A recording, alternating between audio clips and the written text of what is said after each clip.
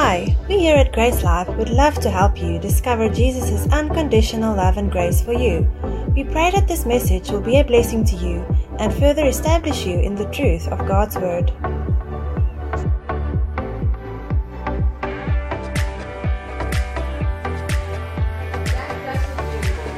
Because it's not a matter of just saying words.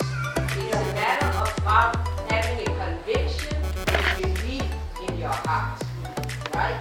Because it says that's one of the criteria. Believe in your heart. Amen? Amen. Now Jude 1:3 says, Beloved, when I gave all diligence to write unto you of the common salvation, it was needful for me to write unto you and exhort you that you should earnestly contend for the faith which was once delivered to the saints. Do you understand what Jude is saying? Which verse? Number 3, chapter 1, verse 3. Jude said, I got ready to sit down and write to you about salvation. Deeper understanding more about salvation. But the Holy Spirit was so strong, causing me to write about the need for you to contend for the faith. What does that mean, to contend? To fight for the faith. Stand up for the faith. Know what you have believed. Amen? Amen. So Jude had one plan, but the Holy Spirit had another. And we don't find anywhere where Jude actually wrote about salvation. If he did, it has not been preserved. But we find that he wrote about contending, fighting, standing up for the faith. Are we ready to do that?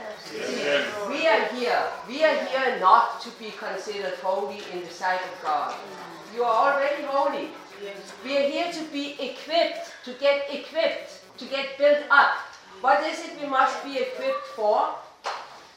Delivering souls. It says, he that wins souls is wise. People, as we sit here, people are going to hell. Because there's only one way, and that is Jesus. And many have never heard. Many don't know. Some may have heard and did know, but didn't receive. But we have, our ministry is a matter of life and death. And therefore we need to be equipped to do the ministry. Amen? Amen. In 1 Peter 3:15 it says, But sanctify the Lord in your hearts, and be ready always. Be ready always to give an answer to every man. That's 1 Peter 3:15. To every man that asks you a reason of the hope that is in you with meekness and fear. So, we have to be ready to give an answer. So now, Romans 10:9 and 10. There it says that what must we believe? We must believe that Jesus is Lord. What does that mean, that Jesus is Lord? To be Lord, he has to be more than a prophet. Otherwise, every single prophet that has ever lived would be our Lord. That's not the case, right?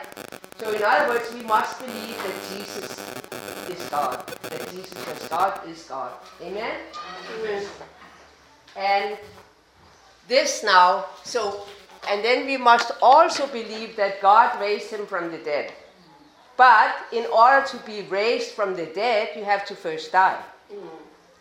And for example, Muslims, they say that Jesus never died, that he ascended. You know, it says that Noah walked with God and was no more. That means that God took Enoch, sorry, I meant to say Enoch. Enoch walked with God and was no more. That means that Enoch never saw death. God simply took him.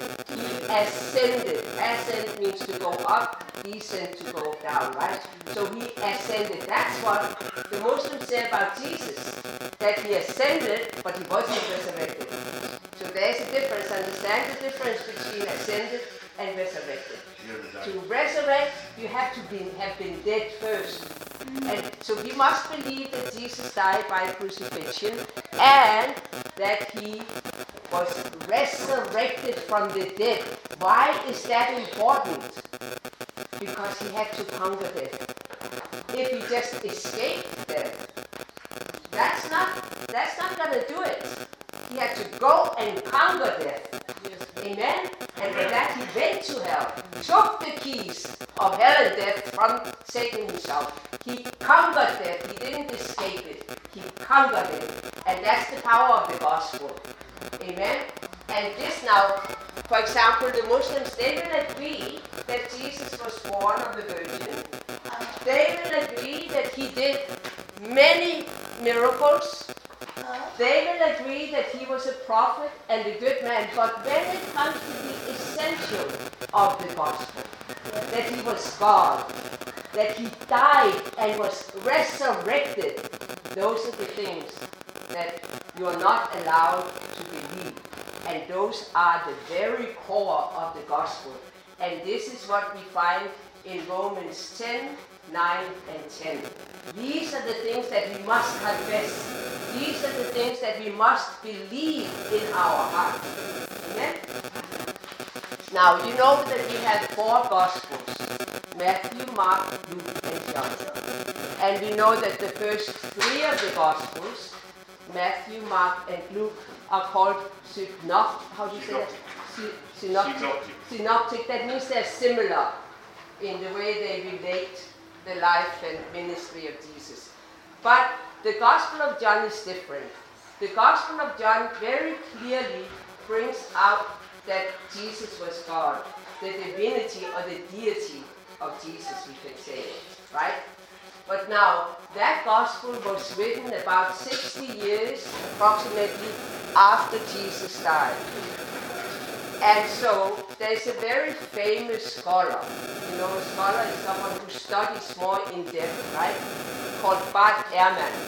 And he said that the Gospel of John is a non-believer. He's not a believer. He said it's unreliable because it was written about 60 years after Jesus died. And that after Jesus died, they invented that he was deity, that he was God. That was never said and done while he was alive. He says, why also, if he was really God, why must we wait till the last gospel to hear that he was God? But this now shows that he did not understand. He had not studied properly. Amen? So I would like us, the first gospel that was ever written was the Gospel of Mark. The Gospel of Mark. And I have here, let's get my years.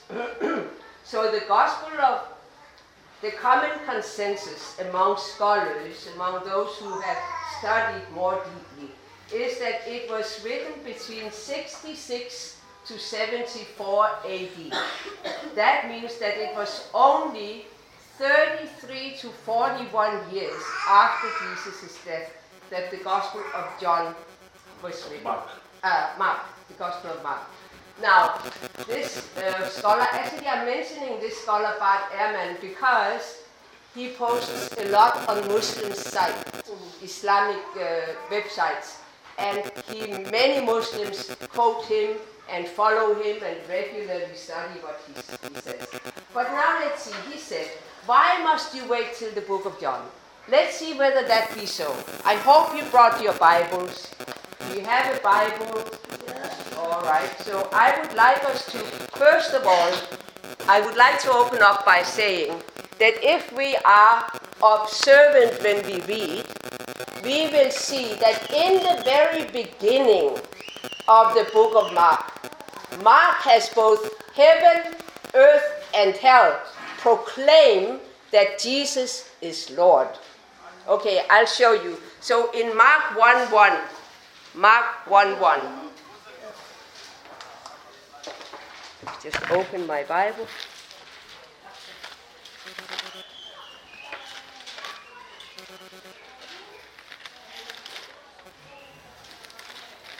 It says, in the beginning, the gospel of Jesus Christ, the Son of God, as it is written in the prophets. Here man, Luke, is proclaiming Jesus, the Son of God. Mark. Thank you. Mark is right straight. First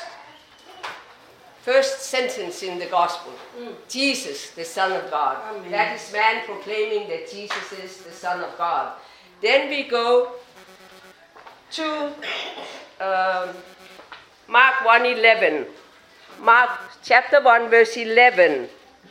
And it says, "And there came a voice from heaven saying, 'You are my beloved Son, in whom I am well pleased.'" Here God himself is calling Jesus his beloved Son, his only begotten Son. Amen? And then in Mark chapter 3 verse 11, Mark chapter 3 verse 11, it says, "And the unclean spirits, when they saw him, fell down before him and cried, saying, 'You are the Son of God.'" So there you even have hell proclaiming that he is the Son of God. Amen? So, okay, Mark 1:4. So the Gospel of Mark starts with a reference to Isaiah chapter 40, verses 3 through 5. And I'll first read you Mark 1:4, but then we are going to go to Isaiah chapter 40, verses 3 through 5. So what I've done in my Bible, by verse 4, I have written that cross-reference, Isaiah 40, 3 through 5. But so in verse 4 it says, "John did baptize in the wilderness and preached the baptism of repentance for the remission of sins." Now, in Isaiah 40, verses 3 through 5, it says, "Prepare the way of the Lord. Make straight in the desert a highway for our God.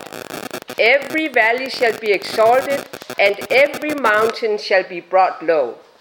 The crooked places shall be straight, and the rough places smooth. The glory of the Lord shall be revealed, and all flesh shall see it together. For the mouth of the Lord has spoken it." That was the prophecy in Isaiah 3 through 5. And here we see that the messenger, Mark is now telling us, Mark is telling us that John the Baptist is that messenger who is preparing the way for the Lord. And in the Old Testament, now I'm referring to the King James Version, when the word Lord refers to Yahweh or God, right? Then it is written capitalized. And here in this prophecy of Isaiah, it is referring to God. The word Lord is referring to God. And here, Mark is telling us that John the Baptist prepared the way for Jesus. In other words, Isaiah said it is God himself that is going to come. And Mark is telling us here that Jesus is God in the flesh coming. And John the Baptist is the messenger that was sent to prepare the way for God himself. Amen? Amen. Any questions? All right. And also, actually, this reference from Isaiah is also combined with Malachi 3:1. And in Malachi 3:1 it says, "Behold, I send my messenger, and he will prepare the way before me, and the Lord whom you seek will suddenly come to his temple, even the messenger of the covenant in whom you delight. Behold, he is coming, says the Lord." So this text says explicitly that the messenger, John the Baptist, will appear before the Lord himself comes to his temple. John the Baptist came right before Jesus came. Amen? Yes. So this all confirms that Jesus was in fact God. We know that Jesus was fully God and fully man. Right? Okay, now we're going to go to Mark 2:7. Mark 2:7. We are proving from the book of Mark the deity of Jesus, the fact that he was God. We are proving that from the earliest gospel. It was not something that was invented while this was very fresh, while everyone still knew about Jesus and all that. So 2:7, Mark 2:7 says, "Why does this man speak blasphemies? Who can forgive sins but God alone?" Remember, he had healed the paralytic, the lame man that had been led. I read 5. Okay, read 5. Okay. 6, 7. All right, I'll read 5. "But when Jesus saw their faith, he said unto the sick of the palsy, Son, your sins be forgiven you. But there were certain of the scribes sitting there and reasoning in their hearts, Why does this man thus speak blasphemies? Who can forgive sins but God only?" So for the Jews to blaspheme against God. Recognize Jesus as God. Sorry? Because they didn't recognize Jesus as God. Yes, because they did not recognize Jesus as God. And for them, when the Jews accused someone of blasphemy, that meant that that someone was not giving God his due respect. And they were not allowed to utter the name Yahweh, Jehovah. So either you had said the name, and so you were blaspheming, or by claiming divine status for oneself, claiming to be God when you were not. That was blasphemy. To be God, divine status. But Jesus never insulted God. He did not insult God, and he didn't utter that divine name. He didn't say Yahweh, that they were not supposed to say. So their charge of blasphemy could only mean that Jesus thought himself to be God by claiming the divine prerogative of forgiving sins. That's the only thing they could accuse him of. He said what is easier, to say your sins be forgiven or take up your bed and walk, right? Therefore he said your sins are forgiven. And that was, to forgive sins was something only God can do. So there he is proclaiming himself to be God, right? But he showed that he had the authority to forgive sins by healing the paralytic. The paralytic was healed, and he did not use someone else's name. He healed that man by his own personal authority. Therefore, he showed that he's God. Amen? Amen. It says in Psalm 103, verse 2 and 3. Psalm 103, verses 2 and 3. "Bless the Lord, O my soul, and forget not all his benefits, who forgives all your iniquities, who heals all your diseases." Who is it that forgives all iniquities and heals all diseases? The Lord our God. Amen? Amen. And, okay. Skip this. Mark 2:28. We're now going to look at Mark 2:28.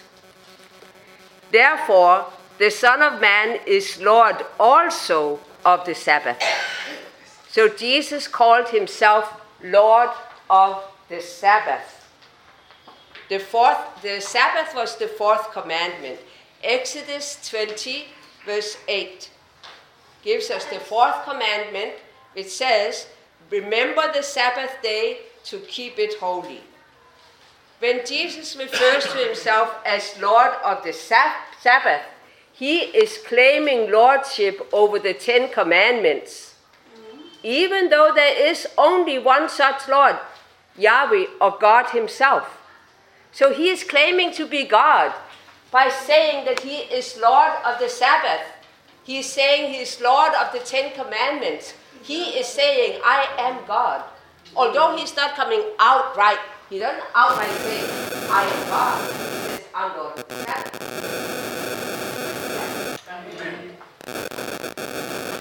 Mark 4:35 through 41. Mark 4:35 to 41.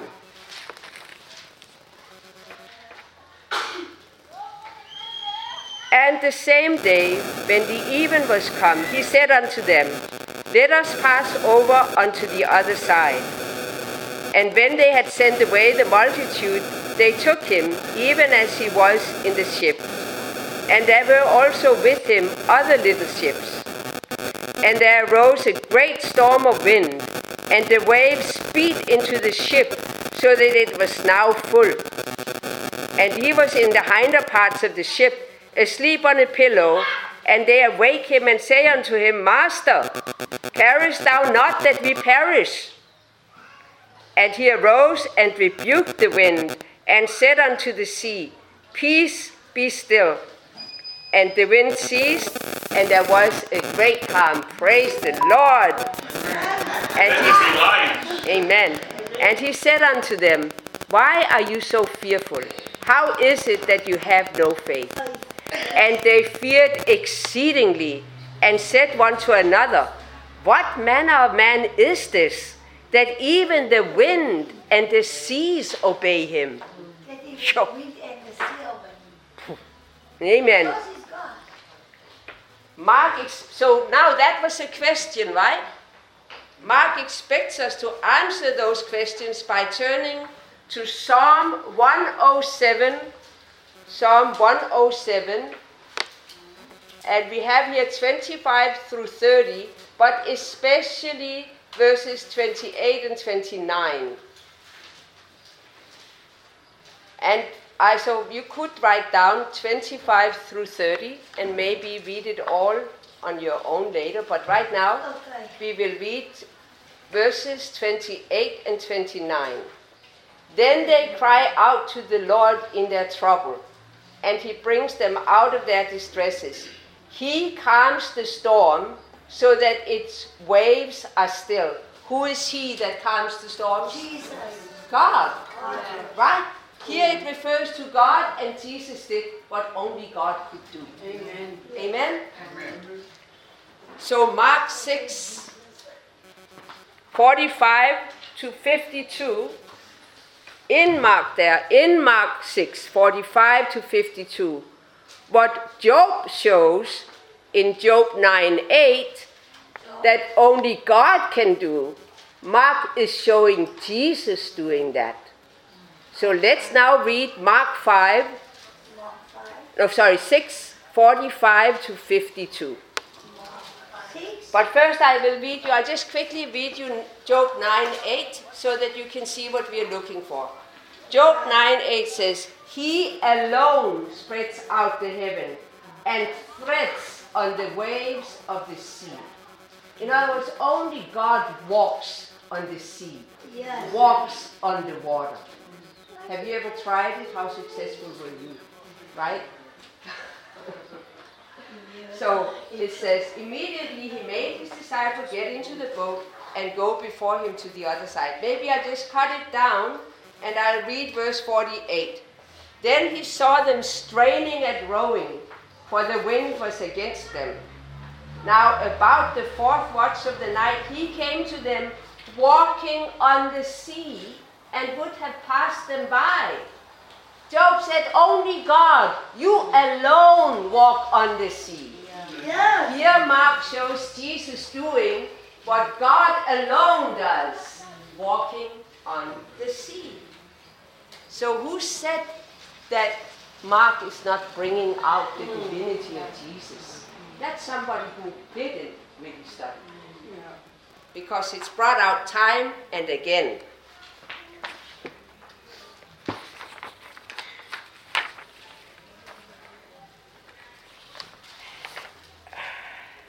Okay.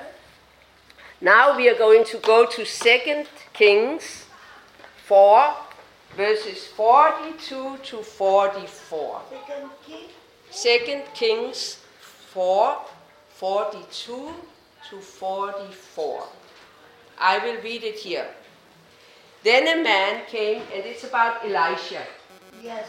Then a man came from Baal-Shalisha, that's the name of the place he came from, and brought the man of God bread of the first fruits, 20 loaves of barley bread, and newly ripened grain in his knapsack. And he said, "Give it to the people that they may eat." But his servant said, "What?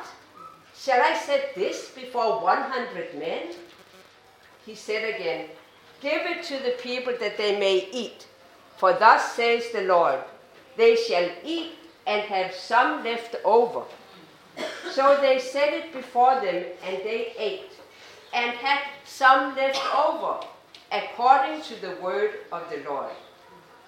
And again here the Lord in the Old Testament is Yahweh, which is God himself. Amen? Now in Mark 8, I will not read the whole section, but in Mark 8, 1 through 13, and in fact, there are two separate accounts in the Gospels of Jesus. 1 minute, please.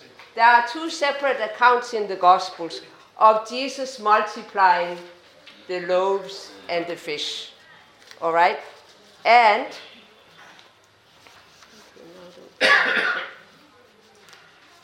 but I think you've all heard that. I think we are all familiar with that. Is that correct?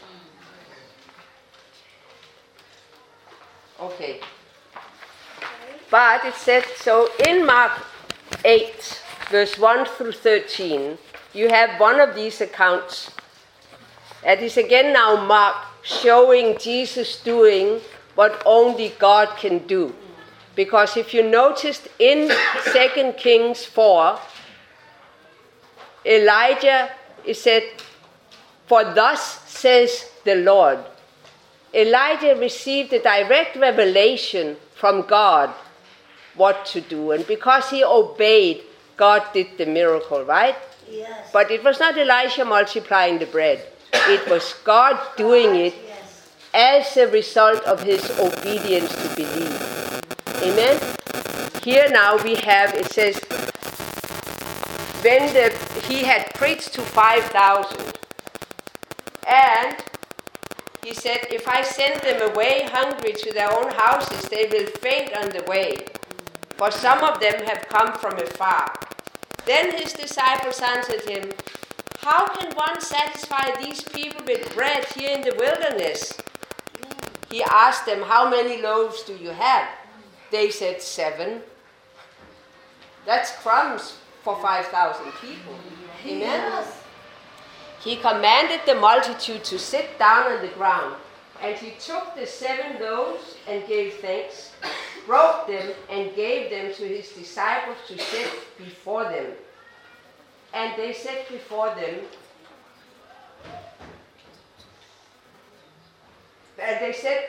before the multitude. They also had a few small fish, and having blessed them, he said to set them also before them. So they ate and were filled, and they took up 7 large baskets of leftover fragments. Okay, sorry, I said 5,000, but here it says, and those who had eaten were about 4,000. But who here would like to feed 4,000 people with 7 loaves of bread? But you see now, in both situations, the servants obeyed. Yeah. When they lean to their own understanding, they try to measure, how can I, in my ability, do this? But whenever we are met with a problem in life, we should never compare it or measure it to our ability. Yes. We should measure it to God's ability. Yes. And so what happened? They had again left over. But Elisha heard from the Lord. It wasn't his own idea. He says, "Thus says the Lord. The Lord just told me, do this." And they went and obeyed. Like when Jesus multiplied the wine. Yes. The mother said, "Whatever he says, do it." And so they went and obeyed, right? Yes. But this is a key. If we can learn this in our personal lives, if we can develop a sensitivity to the voice of God And when he tells us to do, I want to say, it makes no sense. If I come here with one cracker to set before you to feed all of you, I mean, I wish that you're going to laugh at me. Are you crazy? How we can all be full with one cracker, right? But if God says, and I obey, it'll be enough. Amen? But there is that link. It has to be, did God say? Has God said? Are you following God? Or are you leaning to your own understanding? And that's where we have to develop our walk with the Lord, to where we can recognize and discern the voice of God in our hearts and do. Be doers, not just here. If they had just heard but leaned to their own understanding and rejected the idea, there would have been no miracle. Amen? Okay, but here again now, Mark is again showing Jesus doing what only God can do. Amen? Now we're going to jump to Mark 14, 55 through 64. Mark 14, 55 through 64.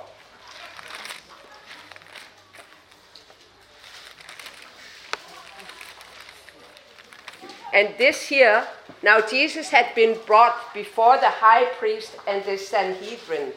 Now the Sanhedrin was like there was two bodies of the Sanhedrins. One of them had 23 people, the other had 71. The ones with the big Sanhedrin, the great Sanhedrin, was like the Supreme Court. And the lesser Sanhedrin was like a lower court. All right? So that was their justice system, how they judged. So now Jesus was brought before the Sanhedrin. So let's read Mark 55 through 64. Now the chief priests and all the council sought testimony against Jesus to put him to death, but found none. For many bore false witness against him, but their testimonies did not agree. Then some rose up and bore false witness against him, saying, "We heard him say, 'I will destroy this temple made with hands, and within 3 days I will build another made with hands.' But not even then did their testimony agree." And Jesus never said made with hands. He said this temple, referring to his body. Amen. Those who brought Jesus to this trial had been seeking to destroy him since early in his ministry. Now Mark 3:6 says, "Then the Pharisees," this is an example of how they had sought to destroy him. "Then the Pharisees," that was early, it's in Mark 3, early on, right? "Went out and immediately plotted with the Herodians against him, how they might destroy him." So there we have an example of how early in the ministry they sought to destroy him. Now we are back to Mark 14, verse 60. "And the high priest stood up in the midst and asked Jesus, 'Do you answer nothing?' Because they accused him of all this and he didn't say anything. 'What is it these men testify against you?' But he kept silent and answered nothing. And the high priest asked him, saying, 'Are you the Christ, the Son of the Blessed?' It appears that the high priest hopes that Jesus can be incriminated through his identity claims and his words against the temple. When Jesus responds, now the only thing that Jesus responded to was to admit to his identity, confessing who he truly was. That's the only time, and you know this is now what was going to cost him his life. Amen? Jesus said, "I am. I am." Ooh, it makes my hair stand up. I am. "And you will see the Son of Man sitting at the right hand of power and coming with the clouds of heaven." Here Jesus makes a twofold reference to the Old Testament, claiming the privileges and position of Yahweh for himself. Now we're going to read Daniel 7, Daniel 7, verse 13 and 14. This is one of those Old Testament references that Jesus is referring to. Daniel 7 verse. Is this your phone? I think, is it your phone making the noises? It's 7 verses 13 and 14. Daniel 7 verses 13 and 14.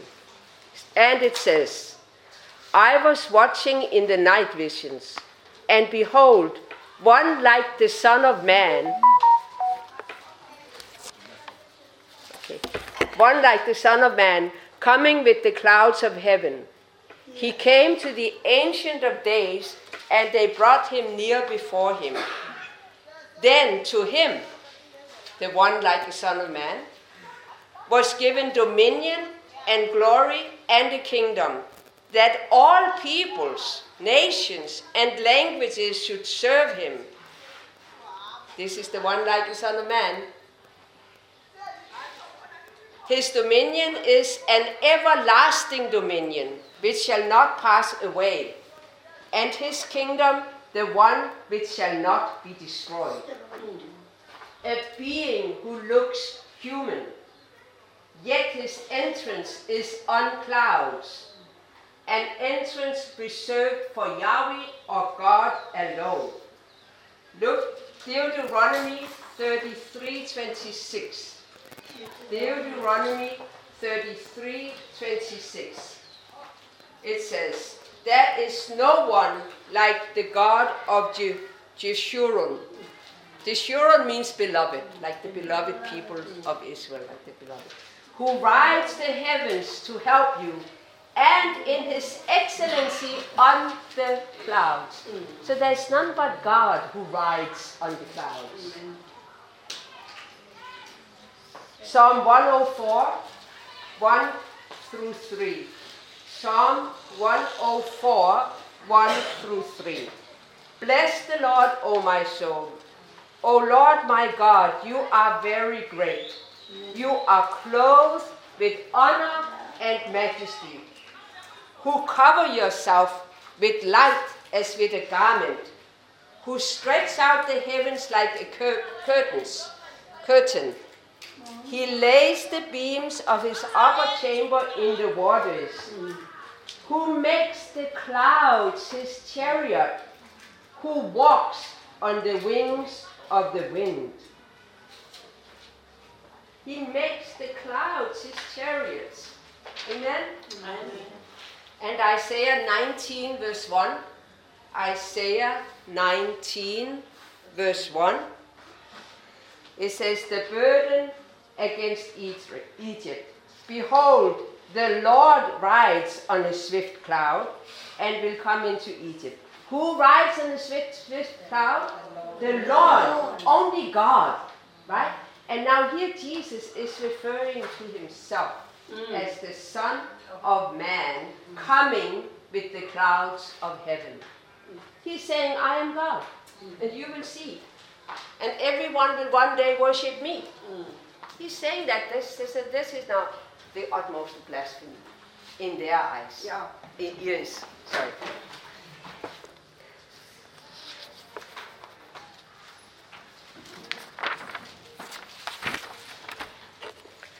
The one like the Son of Man is given everlasting dominion, glory, and a kingdom, even though only God is supposed to have dominion and glory in the everlasting kingdom.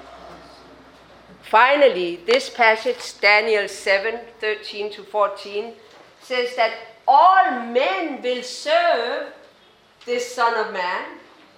But this word serve, whether you take the Aramaic or the Greek, it denotes a service due to God alone. It means to minister or to worship. So Jesus is basically saying all peoples, all languages, all nations will one day worship me. He's saying, I am God. I am God himself. Amen? Amen. Amen. So,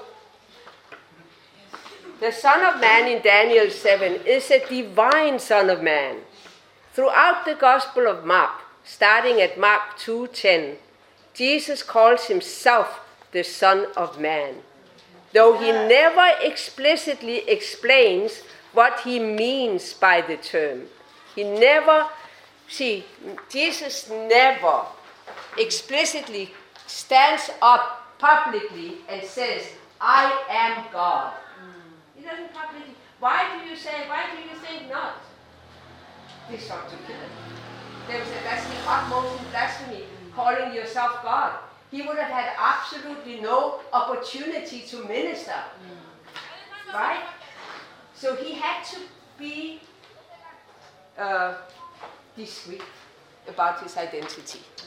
But he said, he that has ears to hear, let him hear. I'm telling you who I am. If you truly seek, you will find, you will know who I am.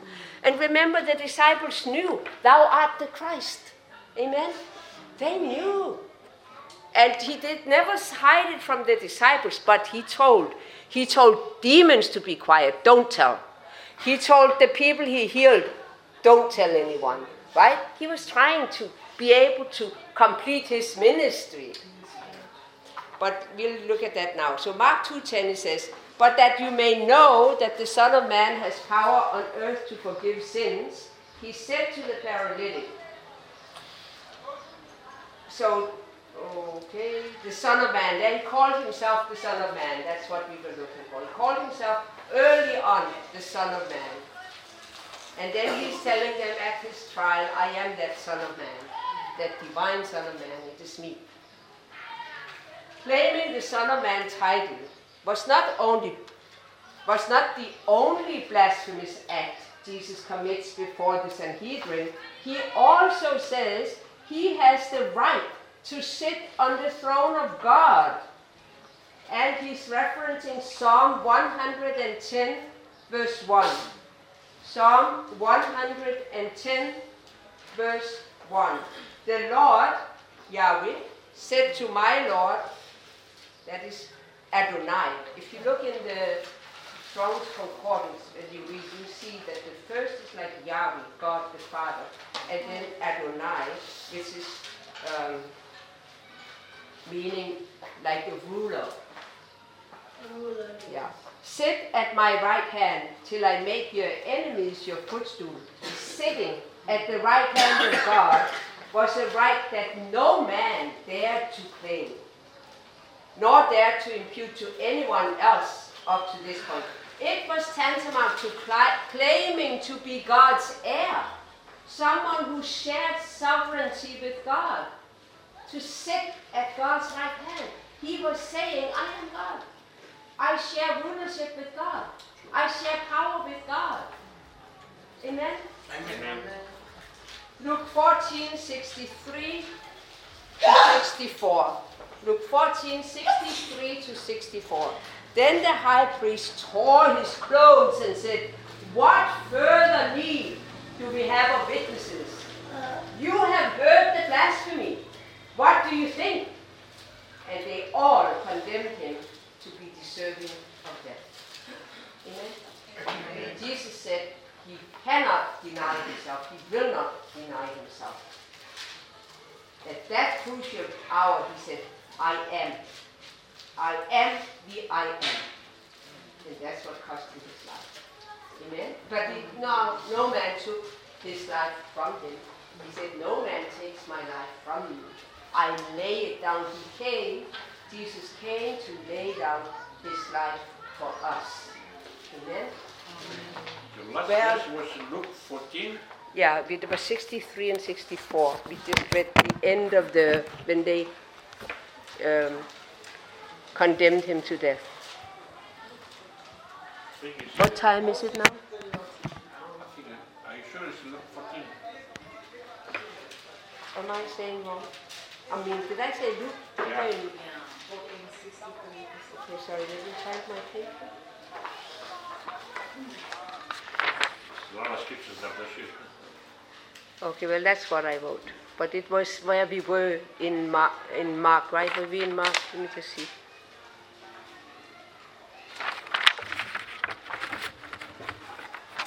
Sorry, guys. It was...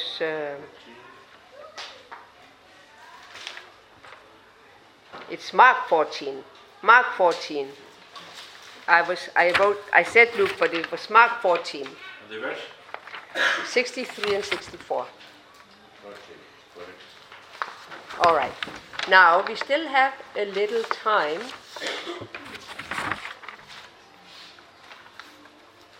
Now, I just want to see how much I can cover. But now, some people say that there are verses, Muslims say, that there are verses that deny that Jesus was God. So let's see what they say. For example, they said that John 17:3, it says, and this is eternal life, that they may know you, the only true God, and Jesus Christ whom you have sent.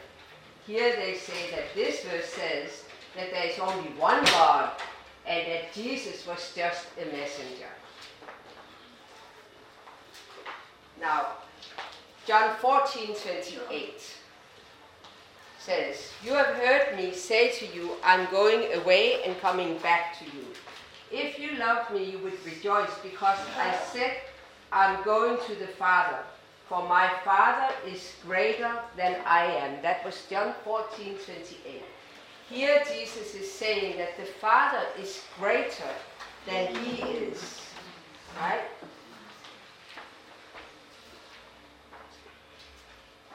So, and in Mark 10:18, Jesus said, why do you call me good?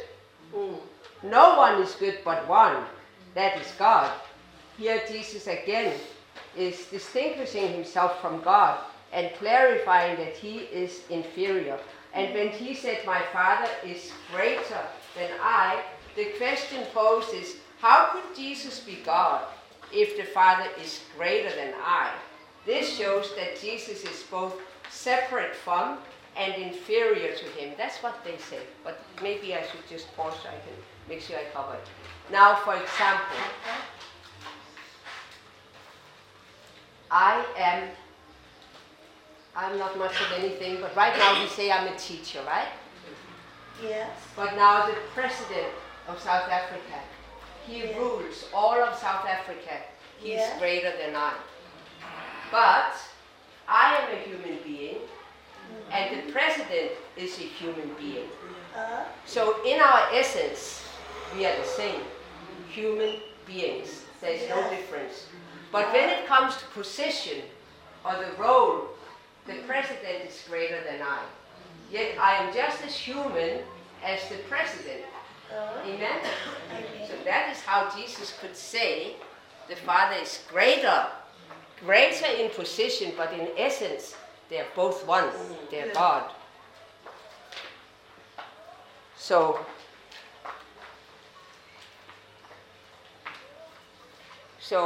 in Mark 1:35 says, in Mark 1:35 shows that Jesus went to a solitary place and prayed. In Matthew 4:10, it again shows that he's praying. So, just to make it, I think I have to run to the end of it. Do I have time actually to cover? Sorry? Sorry? What is it?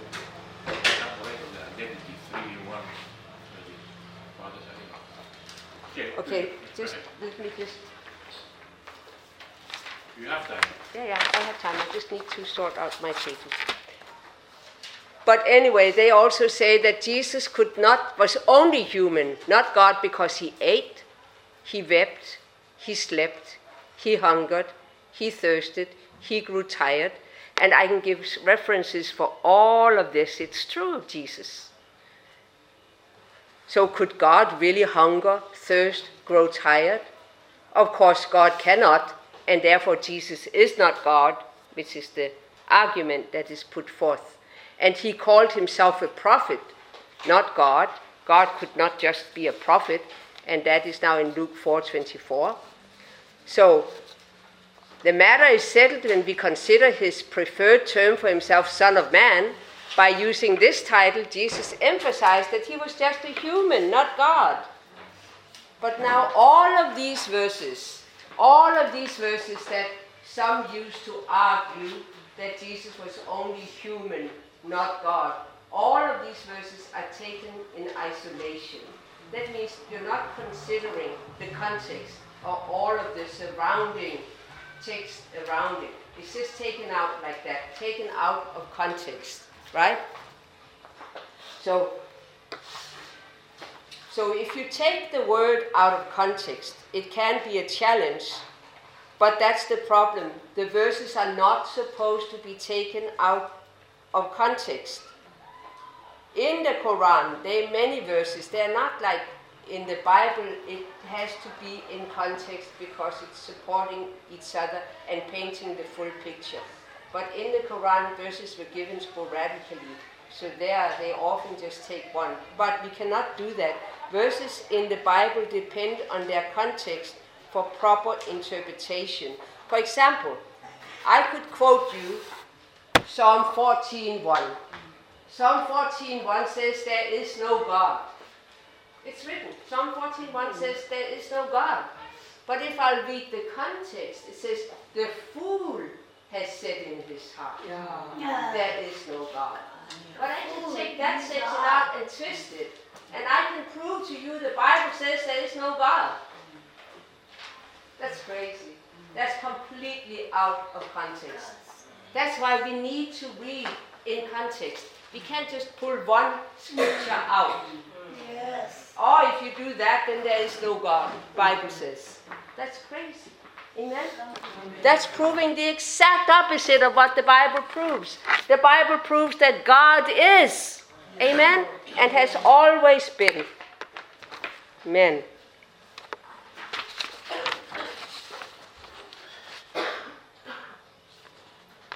So, because how, for example, they use these two verses, John 14:28, that Jesus could not be God because he said the Father is greater than I am. So they can't be one if the one is greater and the other is lesser. They say so he's not God. And then they use John 5:19. John 5:19. Then Jesus answered and said to them, most assuredly, I say to you, the Son can do nothing of himself, but what he sees the Father do. For whatever he does, the Son does in like manner. So he can do nothing of himself. God can do everything of himself. Jesus can do nothing of himself. How could they be one? What do you think? How do you think it could be so? So, but now the Gospel of John especially brings out the fact that Jesus is God. So how could verses in the same Gospel deny that he is God? That's because they're not taken in context. They're taken out of context, taken in isolation. And people lean to their own understanding in order to interpret instead of reading the whole and letting the text explain the text. Amen? So the only way to account for them is by understanding that Jesus is God and the Father is God. The President is human and I am human. Yet there is, but the two are not the same person. Yet there is only one God. There is only one human race. Right? But we are not the same persons. But remember, we are made in the image of God. And 1 Thessalonians 5:23 says that we are a three-part being. I have a spirit, I am a spirit, I have a soul, and I live in a body. But my body is not separate from me. It's part of me. My spirit is not outside of me. It's in me. My soul is me. My soul shows my character, my personality, my intelligence. My body shows the vehicle that I have been given for getting around in this world. And my spirit is the life source of God that is in me. But I am one I'm not three persons. I am the same. Whether you speak about my body, my soul, or my spirit, we are all one. Manifested in me, the person that I am. So the Father, the Son, and the Holy Spirit are one, manifested in different persons. And God is greater than us. We are made in His likeness, but we are not God, right? Okay, let me just finish this here. I want to just carry this over. So there is what is called the hypostatic union. Hypostatic union. That means the combination of divine and human natures in the single person of Christ. Hypostatic union.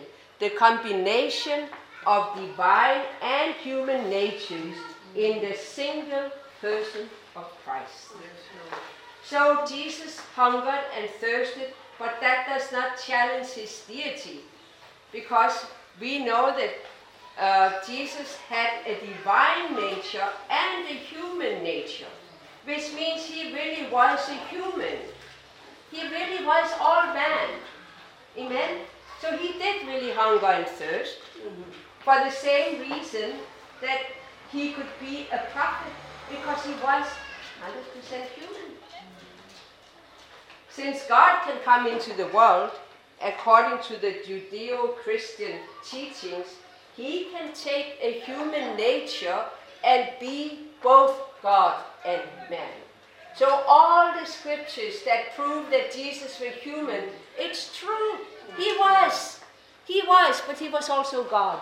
There is that combination of the divine and human natures in Jesus. And historic. However, they refer to it as the hypostatic union. The fact that these were combined, the human and divine nature were combined in Jesus Christ. Amen? Amen. And Philippians, okay, so here, sorry, I should just take this. Surely to be God is to be unlimited, whereas to be human is to be limited. How can somebody be limited and unlimited at the same time? For example, God knows all things, and Jesus did not know all things. Mark 13:32.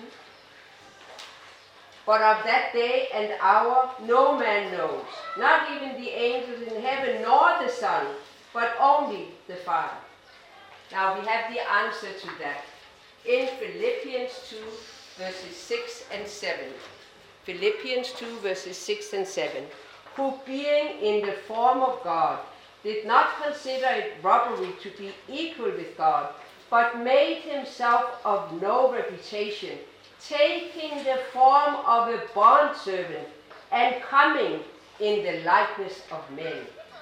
So Jesus took on humanity, human nature. He limited Himself voluntarily, becoming a real man, so that as a man He could atone for the sins of man. Like if you commit a crime, you pay for the crime. It was humanity that committed the crime. Man, so God, for God to take our punishment, He had to become one of us. One with us, right? So that's what He did. Jesus praying is not what some people say, God praying to Himself, because the Son is not the Father. There are two persons here, not two selves. It's not God praying to Himself. The Father is greater than Jesus, right? So actually with this, we should be able to contend for the faith. We should be able to stand up and give an answer to them that ask of us. And we do not do that for the sake of argument. We don't want to argue. But we want to be wise. It says, he that winneth souls is wise. We know that unless we come to Jesus, there is no everlasting life. Jesus said, I am the way, the truth, and the life. No man comes unto the Father but by me. So if we love our neighbor, as we love ourselves, we do not want to see them go to hell because they don't know. And if you have been raised in a tradition and indoctrinated to think a certain way, you might not be able to go up to that person on the street and say, just repeat after me. You might need to be able to show that Jesus was indeed God. Amen? Amen. And now, for those of you who have pen and notebook and took some notes, we should be able to show that Mark brought out in his gospel the fact that Jesus is God. Amen? Amen.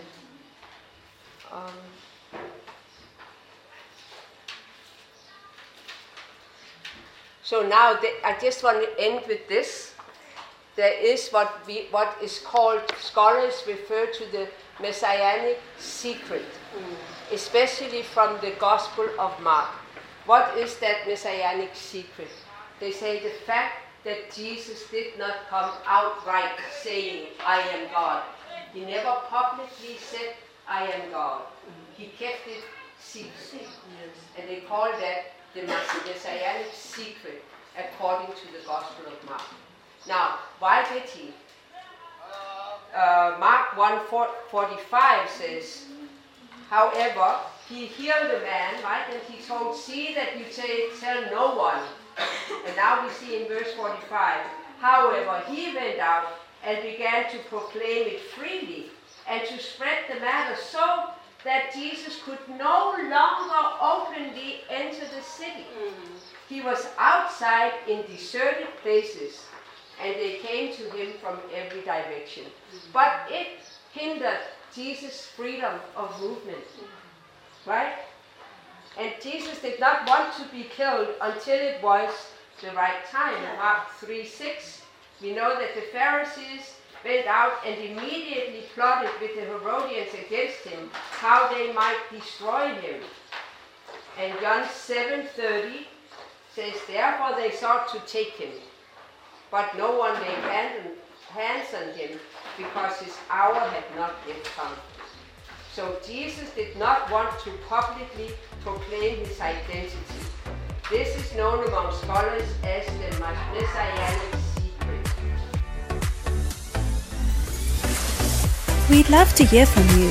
If you'd like to connect with us, or if you'd like us to pray with you, please contact us at info@gracelife.co. If you'd like to order more resources or discover more about us, you can visit our website at www.gracelife.co or find us on Twitter, Facebook and YouTube.